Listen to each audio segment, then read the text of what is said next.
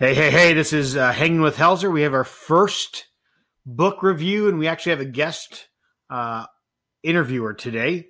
I'll let you introduce yourself. I'm Kylynn. And Kylynn, how do you know me? You're my dad. There we go. So we're kind of test running this, plus we're on spring break right now. So my daughter here, Kylynn, loves to read. So we thought, what better interview than to do with my own daughter about a book that she just read. So Kylynn, what book are we going to talk about today? Crenshaw. Crenshaw. I have a couple students who've read this book as well. Do you remember who wrote Crenshaw? Catherine Applegate.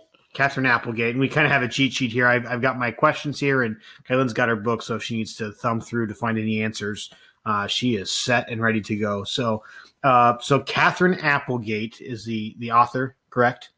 Yes. Okay, have you read anything else by Catherine? I have read Roscoe Riley Rolls 1 and The One and Only Ivan. So you've read it. This actually surprised me. I didn't know that Kylynn had read any other books by Catherine, so I found that to be very interesting. So Kylynn's not going to know this, but this is something I'm going to ask my middle school kids. I'm going to ask them about the Lexile level. That's something they look at sometimes when picking out books. The Lexile level for Crenshaw is 540. So if you're a teacher out there kind of wondering where it sits in the Lexile, that's where it's at. So, all right, Kylynn, now it's your turn to talk. So without giving away the book, okay, can't tell them what happens. Can you give me a little of information, maybe a little synopsis or a little teaser, so we can have an idea what the book's about? Well, there's a kid named Jackson, and he has an invisible friend named Crenshaw, and he met him in first grade, and their family is kind of like homeless, and it's up to Jackson if he wants to let Crenshaw help. So Jackson met Crenshaw in first grade? Yes. At the time of the book, how old is Jackson now in the book? Like during most of the book? Do you know? I don't think it says how old he is. Okay. Is it safe to assume he's probably still in elementary school? Elementary or sixth grade. Maybe little young middle school. Cool. Yeah. This question is on the list, but I'm going to ask you anyway, Kylynn. Have you ever had an invisible friend? When I was littler, yeah. Yeah. Was it a animal or was it a person? An animal. What kind of animal? A cat. A cat? Mm-hmm. Did the cat have a name, or did you just call it cat? I didn't. Yeah, I didn't have a name. Yeah, that's a long time ago, right? Yeah. All right, so back to the book. So in Crenshaw, if there was any character you could meet in real life, who would it be? I'd probably meet Crenshaw the imaginary cat. Yeah, that's kind of a hard question because Crenshaw's not real, but if you could, like, just magic happens and you could see Crenshaw. So why would you pick Crenshaw? Well, because I like cats, and yeah, it'd just be fun. What would you guys do for the day? Just maybe sneak out of the house or something. That is a brave girl telling her own dad that she's going to sneak out of the house. We'll have a talk later about that. Okay, so if you could give the book a different title, so we know the book's called Crenshaw. If you could give it a different title, what would you call it? My imaginary friend.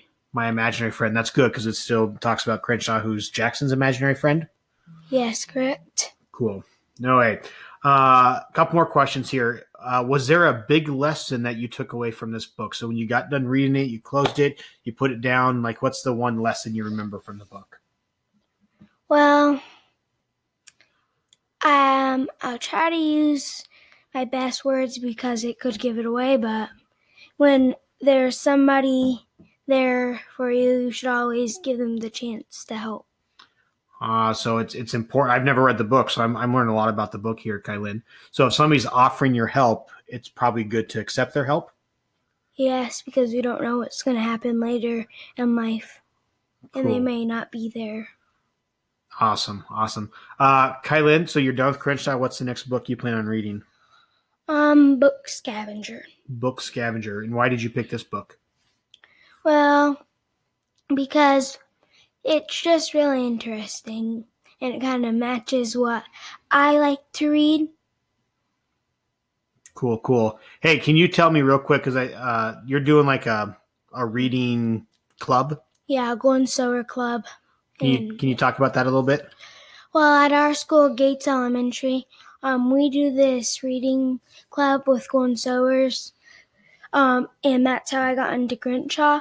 And anyways, we have this little lanyard, and it has just empty spots in rectangle shapes, and then it says the book inside. And once we complete that book, we get the sticker. We have to get 9 out of the 10 books read, but I'm shooting for all 10.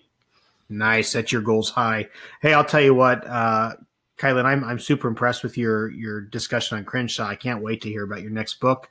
In coming episodes, you'll hear from Kylynn, probably some more, maybe our son, John, and then some of the middle school students there at Bar Middle School.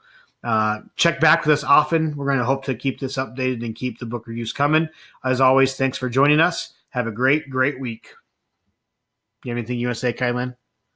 Bye.